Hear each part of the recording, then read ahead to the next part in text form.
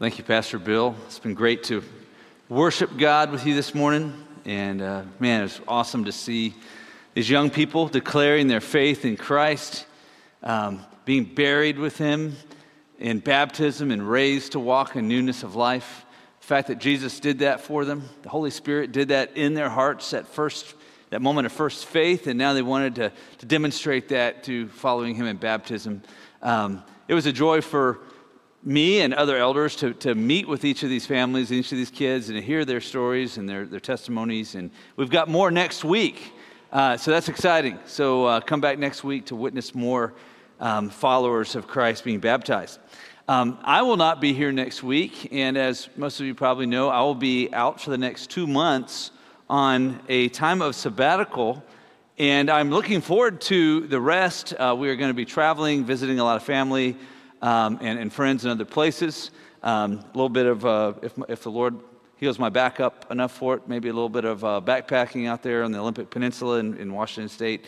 But I will also miss you, and I'm going to miss worshiping Jesus with you. I was kind of sitting there grieving that a little bit, but I look forward to coming back, God willing, in 2 months, more rested. So I was thinking about this sermon, kind of like the final sermon before a bit of a break. And what should I emphasize? You know, what do I want to tell you? And if you think about it, a lot of sermons these days that you hear really are about behavior modification. And so is a lot of parenting, if you think about it. We tend to sometimes focus on behavior modification instead of heart. And, you know, my dad was really good at that.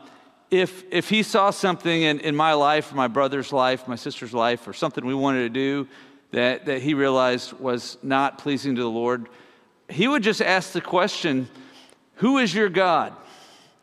And man, you're like, oh, man, thanks, Dad. Kind of cuts right to the heart. Is your God the Lord? Is it yourself? Is it pleasure? Is it your friends? And so we want to get to the heart of the issue. And you know, it can be tempting as a pastor to talk about behavior modification or how to navigate current events. And that tends to get people's attention because it's things that they're dealing with. And I've had people encourage me, hey, I love your stories. You know, keep telling the stories. And the truth is, I love a good story. But you know, there's nothing more important that I can do than to point you to Jesus Christ. I mean, that is the story. The fact that God would send His Son, God the Son, who would take on the clothing of humanity, who would limit Himself by becoming fully man, and who would walk on this earth as a human, but being God. That just blows my mind. And then sacrificing Himself on a cross, on a Roman cross, people who only had hatred in their hearts, killing Him in a gruesome way, but on mission, paying the price eternally and spiritually that our sins demand, so that God might redeem us and draw us back to Himself. What an amazing story. And you know, the best stories we've got have those themes in them. That the best movies you'll ever watch have Christian themes underneath, stories of redemption underneath, stories of sacrifice underneath. And so the good news is that by preaching expositionally, that is just kind of walking through a text with you, I can't help but point you to Jesus Christ, because according to Jesus, and in these words that Pastor Bill just read, according to Jesus, all of Scripture points to Him. And here in John chapter 5, Jesus talks about His identity. He calls God His Father, and He calls Himself God's Son. And He explains how the Father has given Him the power to give people who believe in Him eternal life. He claims that God has given Him the authority to judge the world at His second coming. And so verse 18 that we looked at 2 weeks ago makes it clear that Jesus was making Himself equal with God. So you may have noticed this morning as we were reading through our text this week as Pastor Bill was reading and as the words were up here, maybe you noticed repetition of a word. And one of the principles of interpretation when you're looking at a passage and you're trying to figure out what's the main point, one of the things you look for is repetition. It helps you notice the theme. So what word or words did you notice repeated over and over as Pastor Bill read this last text? Testimony. What other word did you hear? Witness. That's right. So the word witness I counted 6 times in our text, and the word testimony 4 times in these 17, 18 verses, right? And so, hey, that there's something there here. Witness, testimony. And so I kind of looked it up in the original language and in Greek, and actually both words, witness and testimony, have the same Greek root, which is martyr. You think about that. We got that word martyr in the English language. That's a testimony. Someone who's willing to give their life for something they believe in.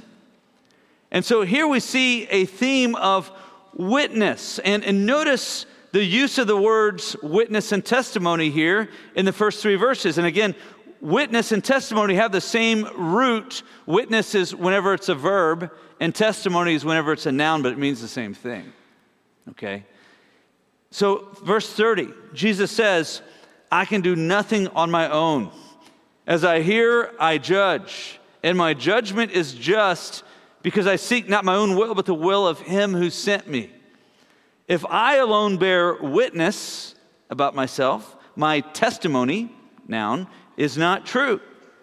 There is another who bears witness, that's the verb, again, about me, and I know that the testimony that he bears about me is true.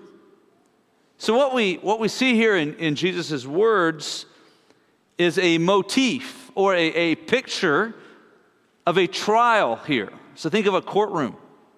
Think of a cosmic, divine courtroom. And here Jesus invokes the Old Testament command about 2 or 3 witnesses in order to establish guilt.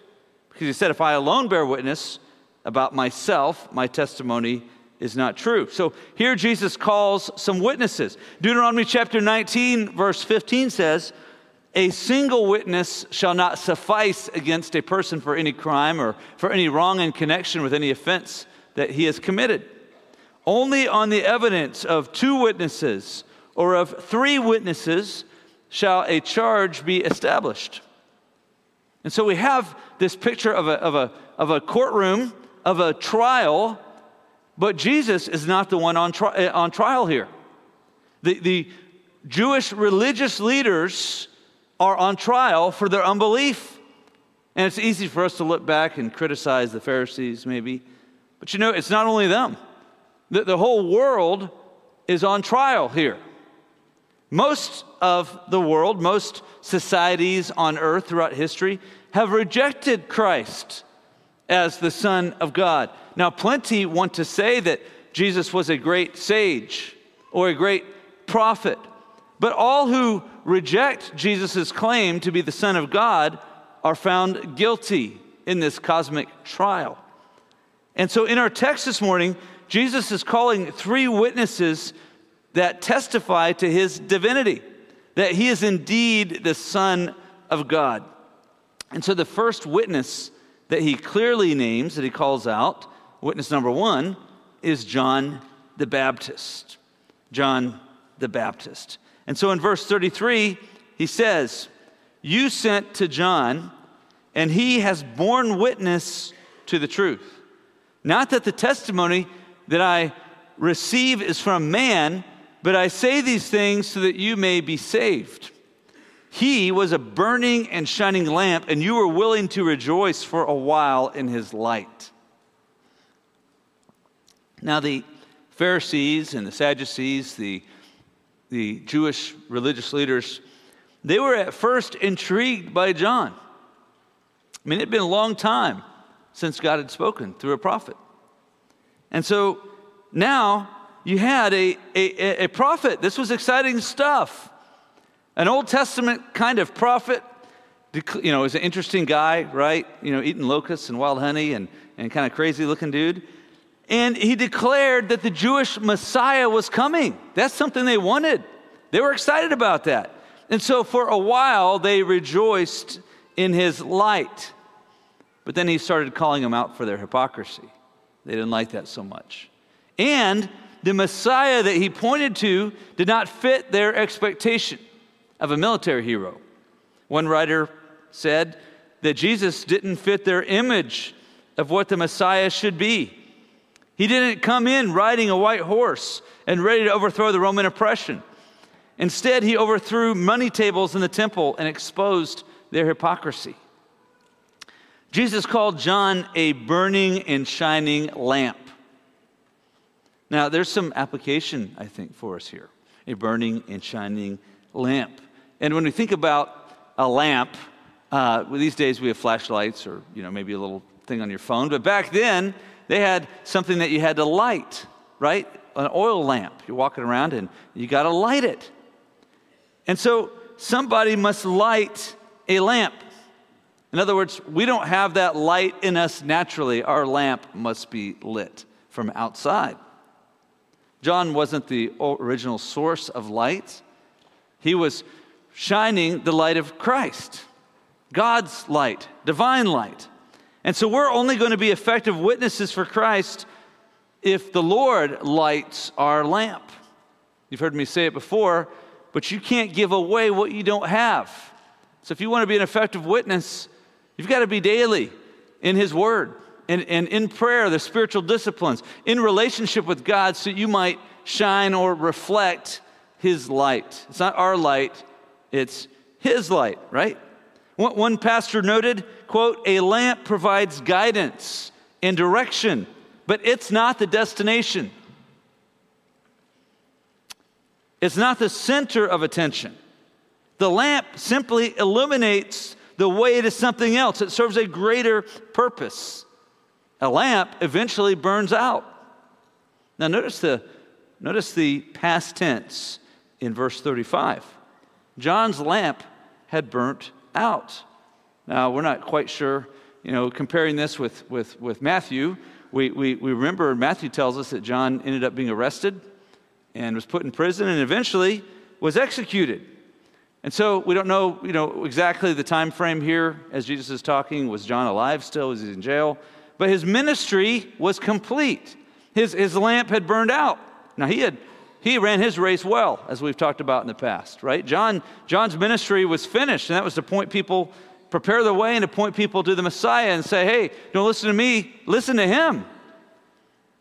Well, here's the point here, I think, with the past tense, is that we only have a short lifetime to point people to the light. So let's make sure that we are abiding in Christ and using the time we have well. Well, John chapter 1, verse 8 says about John, he was not the light, but he came to bear witness about the light. Well, how exactly? What did John say to bear witness? What kind of witness did John bear? Well, in verse 29 of chapter 1, we read, John cried out when he saw Jesus, "Behold, the Lamb of God who takes away the sin of the world." So he's the Savior. And in verse 34, we read, John said about Jesus, "And I have seen and borne witness that this is the Son of God." So John was a faithful witness to Jesus as both Savior of the world and as the Son of God. But Jesus says something kind of interesting in verse 34 here. He said, "And I have seen and borne witness," in verse 34 he says, of chapter 5, Jesus says, "Not that the testimony that I receive is from man." So while Jesus called John as a witness, he wasn't the witness. Jesus calls a greater witness than John. He calls witness number 2, which is God the Father. God the Father is Jesus' star witness against unbelievers. Now, verse 32 that we read at the beginning was actually not about John. It was about God the Father, in which Jesus said, "There is another who bears witness about me, and I know that the testimony that he bears about me is true." And Jesus makes that clear, I believe, in verse 36, where he says, "But the testimony that I have is greater than that of John.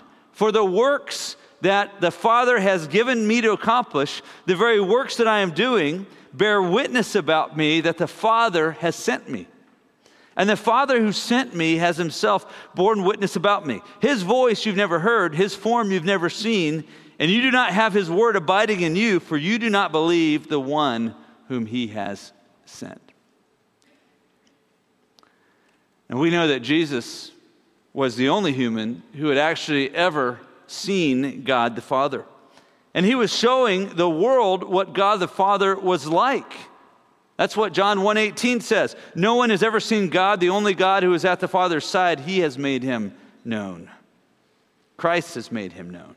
And Christ, Jesus, was able to do that because he was one with God the Father in nature, but he related to him as to a father in a submissive role to his Father.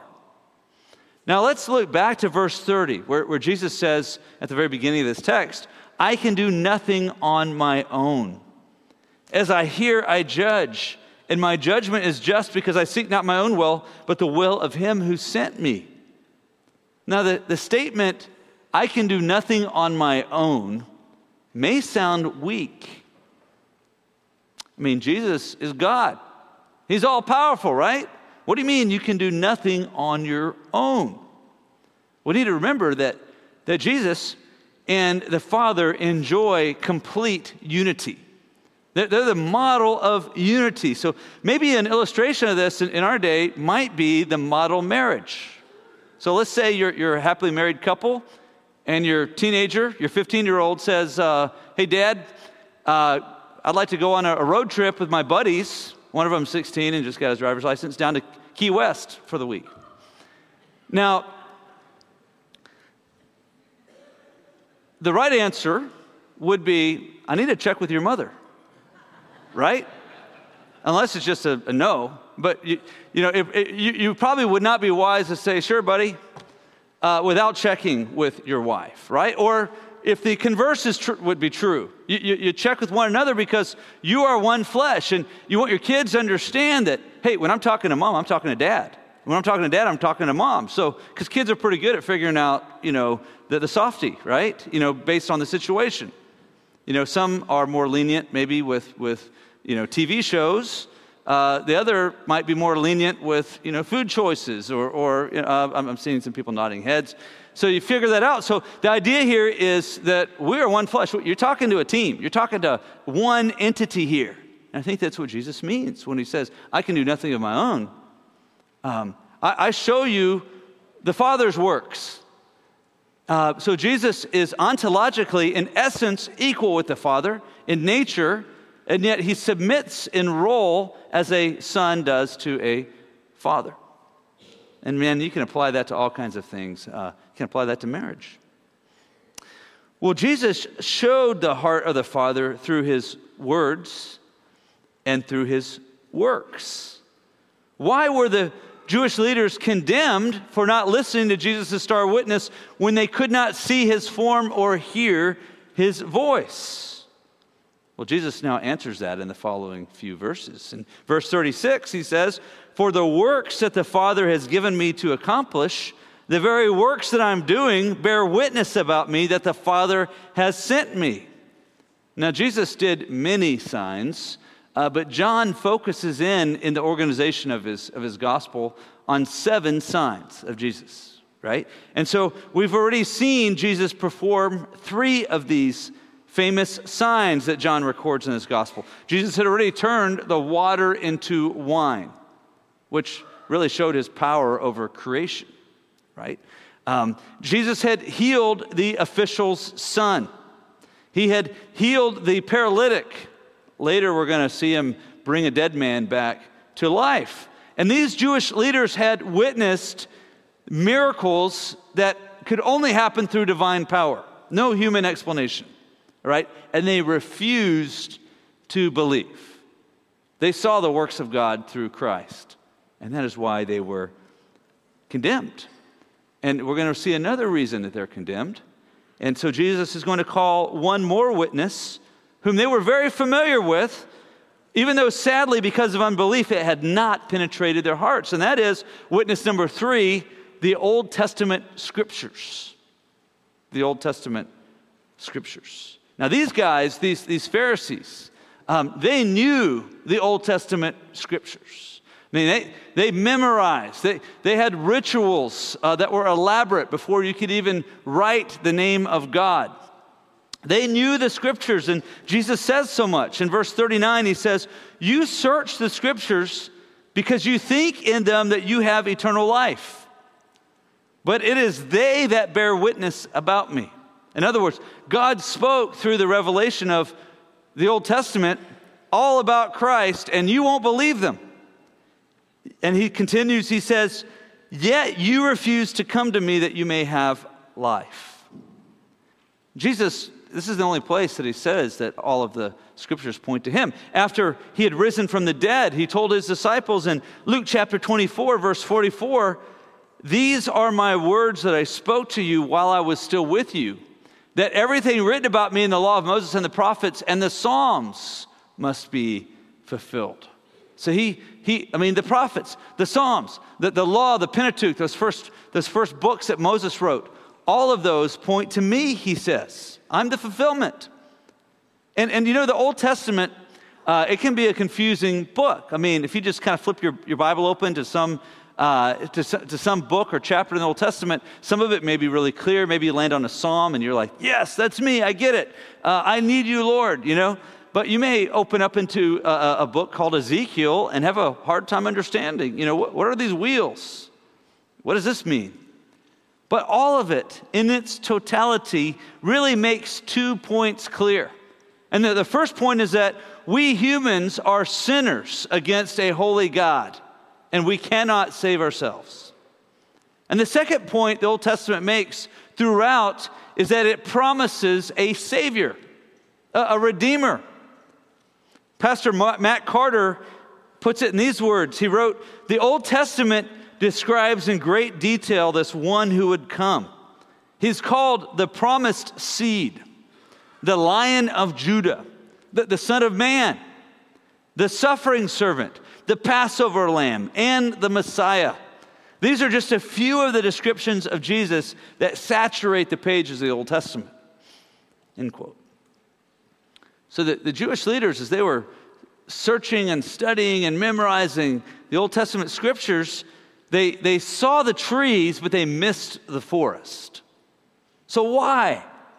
Well, first of all, it takes humility to believe that Jesus is the Son of God who became man to die for your sins. You're admitting that you are a depraved sinner who can't save yourself. You can't just turn your ship, right? You can't just get on the right path through your own strength. You are lost and you can't save yourself, and you need Jesus to save you. You need someone else to save you. And that does take humility. And that goes against our pride, wanting to be the captain of our own ship. But the motivation that these Pharisees and Sadducees had for studying the Old Testament was really self-serving. They're trying to master the scriptures for their own glory instead of God's glory. Now, let's stop and instead of just throwing tomatoes at them, let's think about ourselves for a moment here. All right? Could we do this? Could this happen to us? You know, you can know a lot about the Bible without knowing the God of the Bible personally, if you approach it like a Pharisee. And I know people who know a lot about the Bible who don't believe, who do not have a personal relationship with God. So we have all kinds of folks in this room. Some of you are new believers. We praise God you're here. Some of you may not yet really know the Lord, and we're really thankful you're here. Some of you have been walking with God. You've been a Christian maybe for decades. Some of you have been studying the Bible for a long time. So let me talk to you Bible scholars who are here, right? Let me remind you that the ultimate value of the Bible is that it is God's self-disclosure to us. So as we read the Bible, let's be careful not to worship the Bible. Let's worship God who reveals himself to us through the Bible. And let's not worship ourselves by showing off how much we know. Let's read it daily. Let's hide it in our heart. But let's be sure to worship the triune God. Let's make sure that we treasure the God of the Bible as we do so. So let's make sure that we don't miss the big point when we read God's word. Well, Jesus here in this text, he continues to lament unbelief. And that's what we see. He's lamenting their unbelief. In verse 41, he says, I do not receive glory from people, but I know that you do not have the love of God within you. I have come in my Father's name, and you do not receive me. If another comes in his own name, you will receive him. And Jesus said that. Let me just pause this for a moment. In another place, in Matthew 24:5, as he was prophesying the end and the coming destruction of Jerusalem, he says, for many will come in my name, saying, I am the Christ, and they will lead many astray. He said that in Matthew 24:5. And the historian Josephus records that there were many pretend messiahs before the destruction of the temple in 70 AD. In fact, there were 63 of them. Pastor Kent Hughes writes, these false prophets gained adherents because their claims corresponded with men's desires. They offered easy victory and political and material power, while Christ offered a cross. Jesus continues in verse 44. He laments, how can you believe when you receive glory from one another and do not seek the glory that comes from the only God? So these religious leaders who spent so much time parsing out Old Testament texts desired glory and praise from people instead of God. What do you think? Do you think there's a warning there for us? You bet there is. Kids, when you learn about the Bible in Sunday school, and maybe you ask a question, or maybe make a comment, is it so that others will think you're smart and spiritual? Or is it so that you can really know God better? I could ask that same question of adult 3, or adult 2, or adult 1. Are we showboating for each other sometimes? Or is it really about a desire to fall in deeper love with the Lord? When we pray in a life group setting, or a quad, or an ABF, are we praying to God or to the people around us?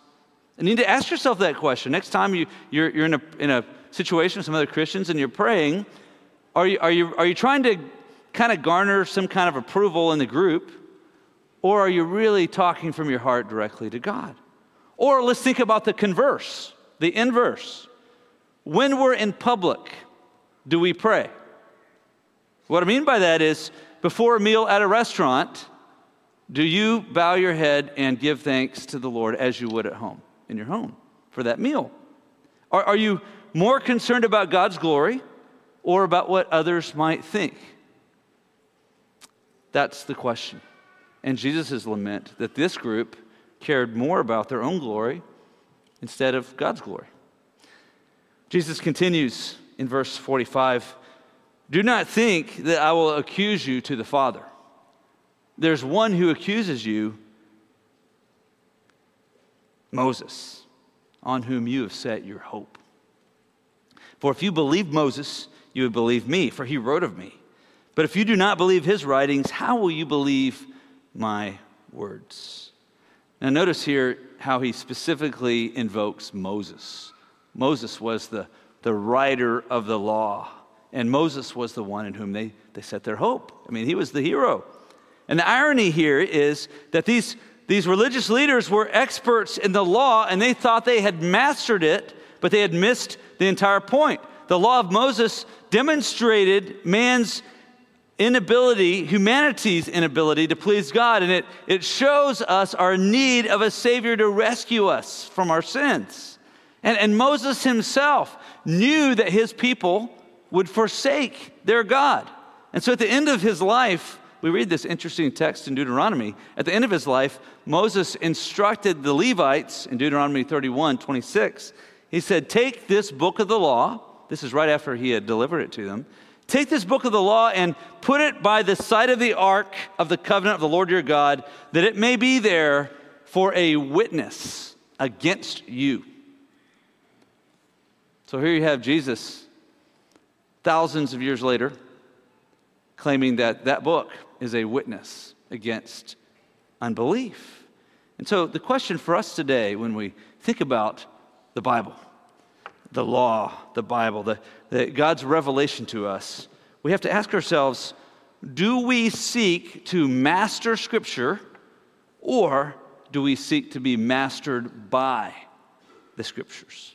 There's a lot of applications here, I think. But do we seek, as people who value Bible study, okay, as we do so, do we seek to master Scripture, or do we seek to be mastered by the Scriptures? And I actually think that catechisms and statements of faith can be helpful, but we need to be sure that the Bible is our foundation. You understand what I mean by that? A statement of faith is a way of summarizing the essentials, right? Basically what we might call our systematic theology, our beliefs about God in a system, in a package. And we sign it. I mean, I've signed a statement that I believe that the doctrinal statement of our church is true. But we need to make sure that even as we do so, we are always mastered by Scripture. And so if one day we see a text in the Bible that seems to contradict something that our statements of faith or our catechisms say, we've got to be very careful not to just dismiss the text and keep reading. Be like, well, that's, can't really mean what it says. No, you study it and you wrestle with it. And that's actually how we have statements of faith that as they are. It's a result of a whole lot of wrestling over a whole lot of hundreds of years, right? Early Christians wrestled with the doctrine of Jesus. Like, how can it be God and man? And they spent several centuries kind of trying to figure that out and figure out the Trinity.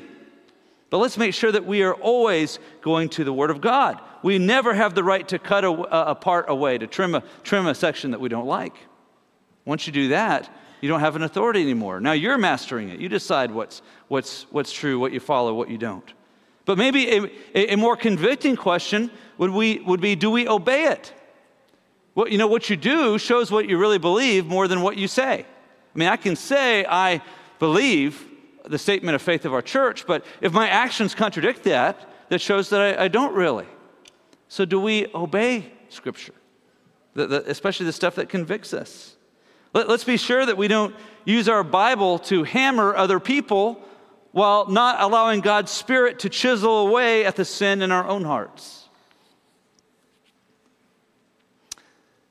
Well, as we land the plane, let me ask you a question, okay? And let me just remind you that most of this chapter is Jesus, that we're finishing, chapter 5, is Jesus talking to and rebuking and lamenting over these Jewish religious leaders. He's confronting their unbelief, right? That's a lot of words to these people who were rejecting him. And John said in verse 16 that they were actually persecuting him.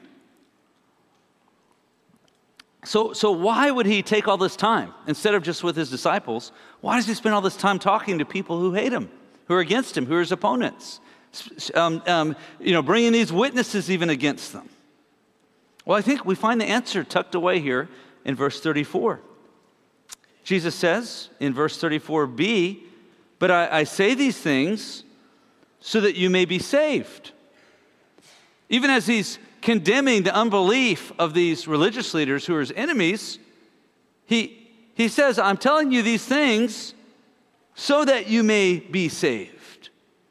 And there's good reason to believe that Nicodemus, the Pharisee, considered the claims of Christ and believed. And the reason I say that is we see him in John chapter 9:39 assisting Joseph of Arimathea and frankly bringing a huge amount of money in terms of spices to anoint the body, in a grand fashion, assisting Arimathea in burying the body of the crucified Christ. And that's an act of devotion. Later, we read in Acts chapter 6, verse 7, "And the word of God continued to increase, And the number of the disciples multiplied greatly in Jerusalem, and a great many of the priests became obedient to the faith. Did you catch that? A whole bunch of these Jewish priests who had rejected Jesus after Pentecost, became obedient to the faith. So here's the point I want you to remember, and that is Jesus gave his life to save his enemies, of whom were we. You might think, I've never been the enemy of Jesus. Yes, you have been. And if you don't know him today, you might be a great person. You might be a great person to have a meal with, very interesting. But if you don't have a relationship with him, if you aren't covered in his blood, if you don't believe that he's the Son of God, you really are God's enemy. You disbelieve what he has said and revealed. And you do not want to submit your life to his lordship. You want to be the captain of your own boat, and that means that you're rejecting him. And frankly, every sin you commit is an affront to his holiness because he made you. He has ownership rights, and you're not doing what he made you to do. So you're acting as an enemy to him. And Jesus gave his life for his enemies. And we see this explicitly written in Romans chapter 5, verse 8. But God shows his love for us in that while we were sinners, Christ died for us. Since therefore we have now been justified by his blood, much more shall we be saved by him from the wrath of God. For if while we were enemies, we were reconciled to God by the death of his Son, much more, now that we are reconciled, shall we be saved by his life. Now maybe you've been sitting on the fence. You haven't yet fully yielded your life to Jesus. Maybe you're willing to come to church today, but you're holding back true faith and true devotions. You have not yielded to him yet.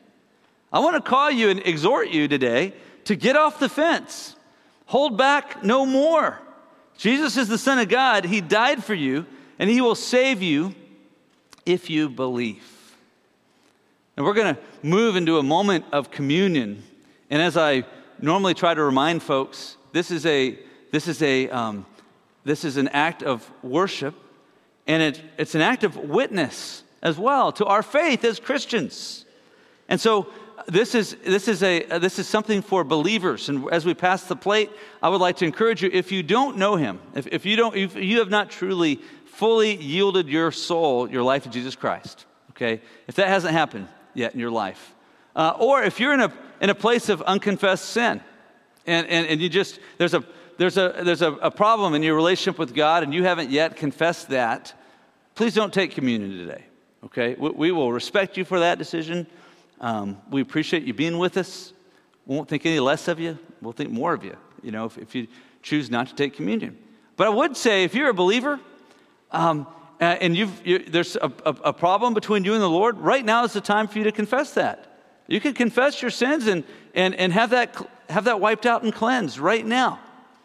You could have that barrier in that relationship removed right now. And if you don't know the Lord, I would encourage you to not only not take communion, but right now, open your heart up to him and ask him to save you, to save your soul. And he will. 1 Corinthians 11:26 records these words about communion from the Apostle Paul. And he says, "For as often as you eat this bread and drink this cup, you proclaim the Lord's death until he comes." So we too get to be witnesses today through communion. So let's bow our heads, and I'd like to call those who will be serving us to come forward as I pray, and we'll spend some time preparing our hearts to commune with God. Let's pray together. Oh Lord God, we thank you for the gospel of Christ. Lord, we thank you for your word that discloses to us our lost state, our need of a Savior, and gives us with so much clarity the story of how Jesus Christ came into this world and taught and demonstrated through his signs and his healings, your power, your love, your mercy. Thank you that it tells us that while we were your enemies, he died on the cross for our sins. So we want to honor him now during this time. We want to remember that sacrifice that he made, and we say thank you. And I pray in his name. Amen.